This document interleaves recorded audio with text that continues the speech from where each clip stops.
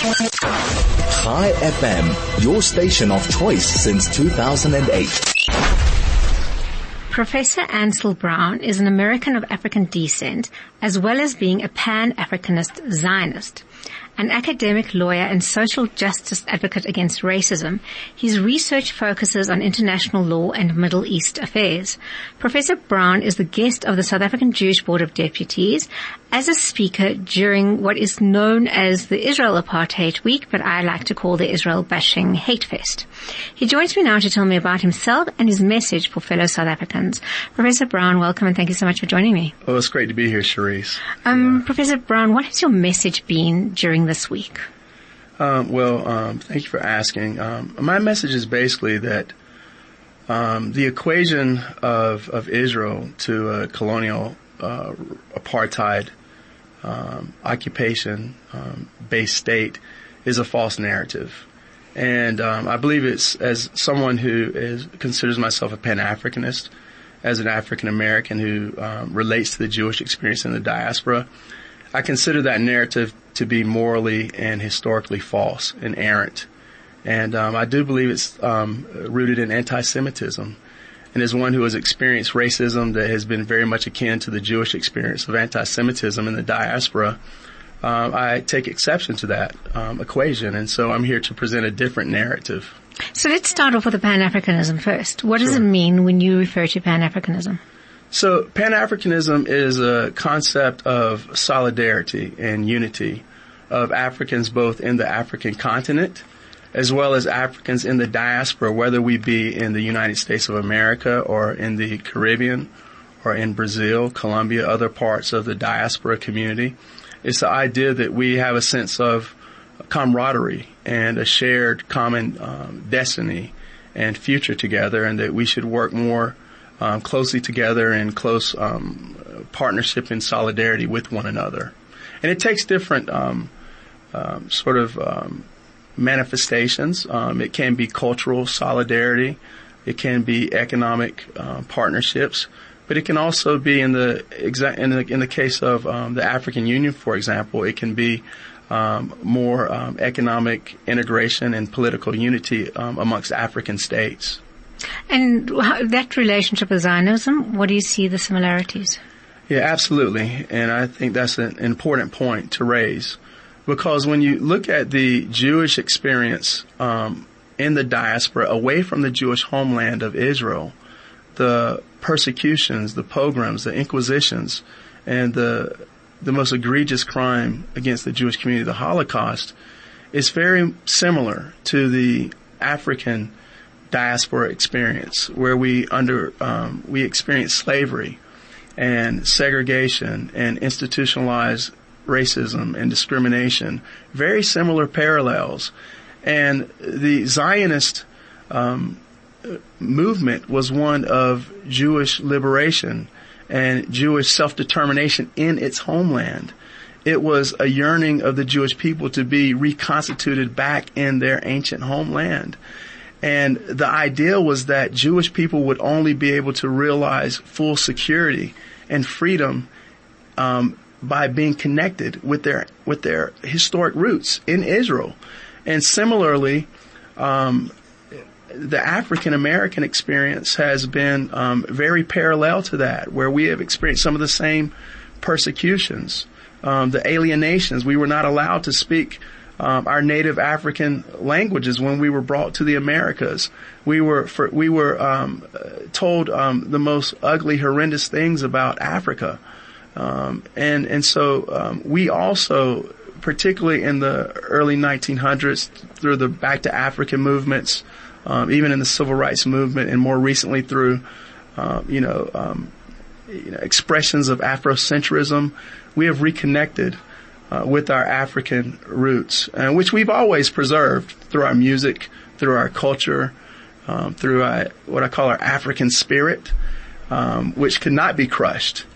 But it's very similar to the Pan-African, the Zionist yearnings to be reconnected with your ancient roots and your historic homeland, and so I see very close parallels. Dr. King, has he had influence in your thinking? Absolutely. Dr. King has had an influence in my thinking. His message of faith, his message of hope, his message of love, his message of freedom, not only for me, but for African Americans, Africans everywhere, and I believe the entire world. I tell you, I was in Israel, Charisse, about, I guess it's been 10 years now, almost 10 years now, and I was floored that there's a street in Jerusalem named Martin Luther King Jr. Street. And that's something that we see in every black community in America. And so to see the resonance that Dr. King has within Israel was, really, it was heartwarming. And, one thing I wanted to mention is that, Dr. King was inspired by the Jewish experience. His last sermon before he was slain, in America was a sermon where he talked about seeing the promised land. And he said that I've been to the mountaintop and I've seen the promised land. I may not get there, but we will get there. He was alluding to the story in the Torah of Moses going to Mount Gilgal and looking over into the promised land that Israel eventually established as the nation of Israel, a 3,000-year-old history and heritage that the Jewish people have. And he was inspired by that. He quoted Amos. He said, "Let justice roll." And this is the same Jewish prophet who spoke of Israel being reestablished in the land of Israel, never to be uprooted again. And so not only Dr. King, but even my grandfather was a dear friend of Israel when he was still living, bless his soul. But he would tell us that America will cease from being great when we cease from supporting our dear friend and ally Israel, because he saw that being fundamental to the moral fabric of our country. And so not only was Dr. King an inspiration to me, but I think people such as my grandfather, my father was a friend of the Jewish community, and there are many others in the African American community who are also near and close to the Jewish community in our hearts. I'd like to pick up on that point. Sure. And I'd like to know, you're an ex-Harvard law graduate. Yes. To what extent is your message in America shared by fellow Americans of African descent? Yes. I do believe that there are many, particularly in the African American church, who do have what I would call a soul connection with Israel, and specifically the Jewish community. For instance, in the black church, many times our churches take on the names of I guess we should say Torah based sites and locations. So, for instance, you may have churches called Mount Gilgal or Mount Pleasant or Mount Zion. Mount Moriah Missionary Baptist Church. We have always been inspired by the Jewish story of freedom and liberation. Even during slavery, the spirituals that were developed within the African American community under the oppressive sort of weight of slavery. Those spirituals and songs of freedom were inspired by the Jewish story. Go down, Moses. Go down into Egypt. Let my people go. Joshua fought the battle of Jericho. All of these songs were inspired by the Jewish experience. Even in the West Indian community, there are allusions to Zion. And so there's always been this sort of soul connection that I believe the African American diaspora community has with the Jewish community. And I think we need to tap into that more.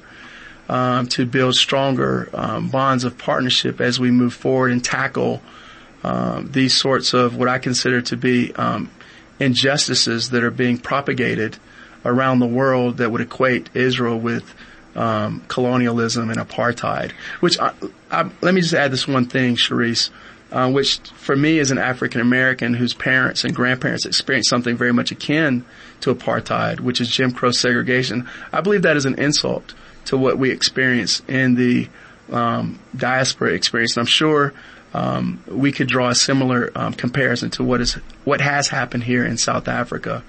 Well, that brings us to your being here during Israel Apartheid Week, and you have been speaking on campuses in faculty to political students and also to various communities, thought leaders, and Christian groups. What has the reception to you been like? The reception has been warm. Let me say it's good to be home. It's good to be in Africa. And I believe that that feeling has been reciprocated by my South African brothers and sisters. We've talked about Pan-Africanism and solidarity between our two communities. We've talked about Pan-Africanism within the continent. And I have alluded to my inspiration that has been drawn from the Jewish experience. And that was received. There was no pushback on that.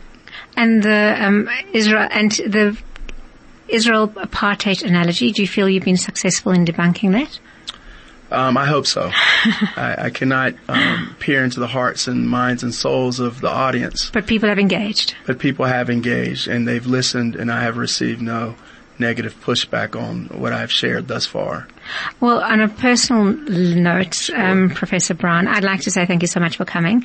You have been an absolutely amazing guest to have. Incredible. I'm personally delighted by the warmth and response that I've got among friends to knowing that you're here.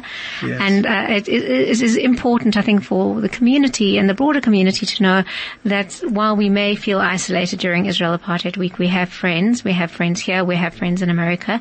And we have friends such as yourself who are happy to come to our country and spread the kind of truth that we need so much to hear. Absolutely, and I hope to return very soon. Yay! Thank you very much. That was Professor Ansel Brown, who is an American of African descent, Pan-Africanist Zionist, and the guest of the Jewish Board of Deputies during Israel Apartheid Week.